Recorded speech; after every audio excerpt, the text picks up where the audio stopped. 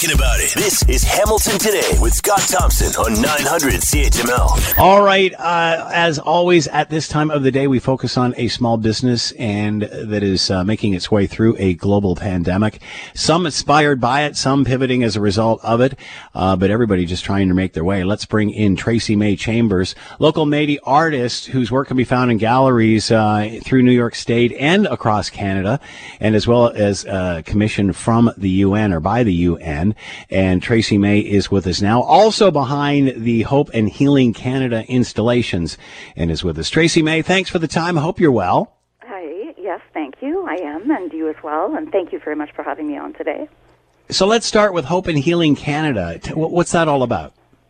It's a series of site-specific installations across Canada, actually 73 at this point. I think I'm at 29 or 30, I think that's the number I've created thus far. So it came out of just feeling isolated after COVID, just like everyone else out there in your listening audience, I'm sure, and not sure sort of how to move forward and what to do in my own practice. And then also out of the first 215 children that were found in Kamloops, and how to address that at the same time as addressing disconnect, between people, and each other, and between Indigenous and Métis and Inuit communities and settler communities. So this, just disconnect, this huge disconnect between communities. It sounds like it's certainly time for this. Exactly. Yeah, for sure. But both because we're coming out of COVID. I think we're coming out of COVID. Yeah, here's hoping, yeah. Yeah, exactly. Fingers crossed, knock on wood. And, but also just because, Truth and Reconciliation, the first day being September 30th, which our Prime Minister felt was, a good time to go on a vacay. Yeah. Nothing says I don't care like that, right? Yeah. So, or that it's not taken seriously. It's quite patronizing. So the project is really about my feelings about that disconnect, and that certainly illustrates a disconnect when the Prime Minister does something like that. So tell us about the installation and how that disconnect, and obviously we're not there, we can't appreciate it in person, sure. But how do you represent that disconnect? How do you present that through an installation? Well, I was trying to figure out a way to do it with something tangible, so what I thought about what we have in common is veins and things like that. So I'm representing connection through red yarn. So, and it's thousands and thousands and thousands of meters of red yarn in each installation. So I create something different at each space made of red string. Sounds simplistic. It is. It's a simple material. But they're quite detailed and quite intricate and take a lot of man-hours to do them. So, that's what I'm creating. So that it's illustrating that. And where can we find these installations? Where can we find out more, even website, anything like that? Well, they're at, right now there's an installation at the Hamilton Art Gallery in the Sculpture Garden. McMaster University, you can find one there. It'll be there for the rest of the semester. It's outside of the Art Museum. I'm trying to think of the other ones in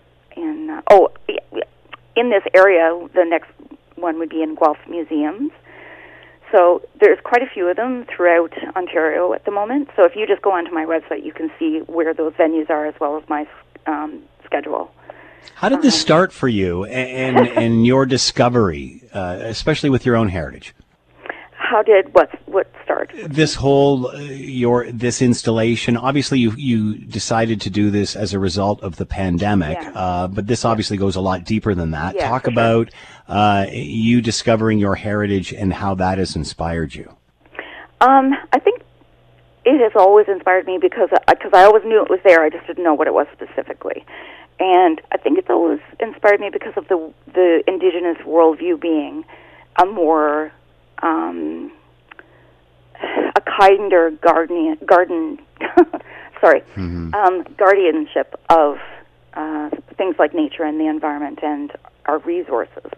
So I think I always look at things through that lens. So that was great. A great tie-in with my my own culture was being able to use those kinds of things using natural materials. Everything that I do, whether it was with sculpture, when I'm sculpting, it's all natural materials, or when I'm creating installations, it's only natural materials. That way I'm not leaving, I'm leaving photographs essentially. Right? So I'm not leaving anything that can harm anything. And that certainly comes directly from an Indigenous worldview. So what has the response been like for you, especially where the country is now with Truth and Reconciliation? And as you pointed out, rightly so, to Kamloops, obviously attitudes have changed since then. Are you seeing that in response to your work?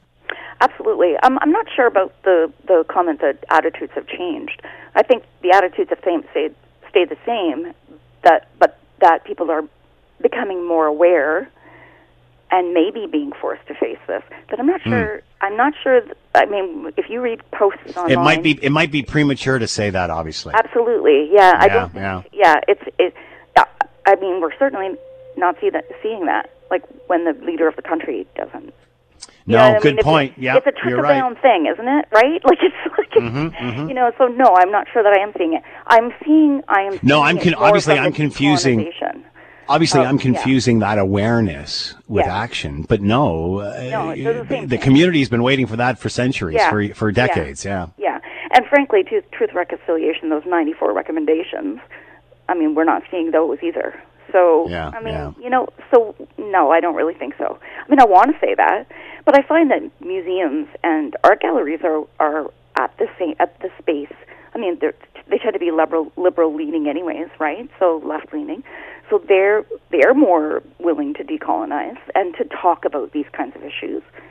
But I'm not sure, on the floors of big corporations that people are talking about this, or I don't know. I mean, it's hard saying hope and help, or hope and healing.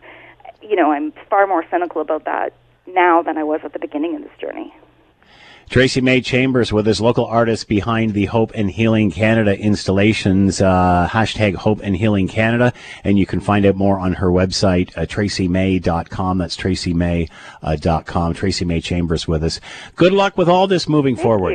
Thank you very much. I appreciate it. Catch up on the news and information you've missed. This is Hamilton Today with Scott Thompson on 900 CHML.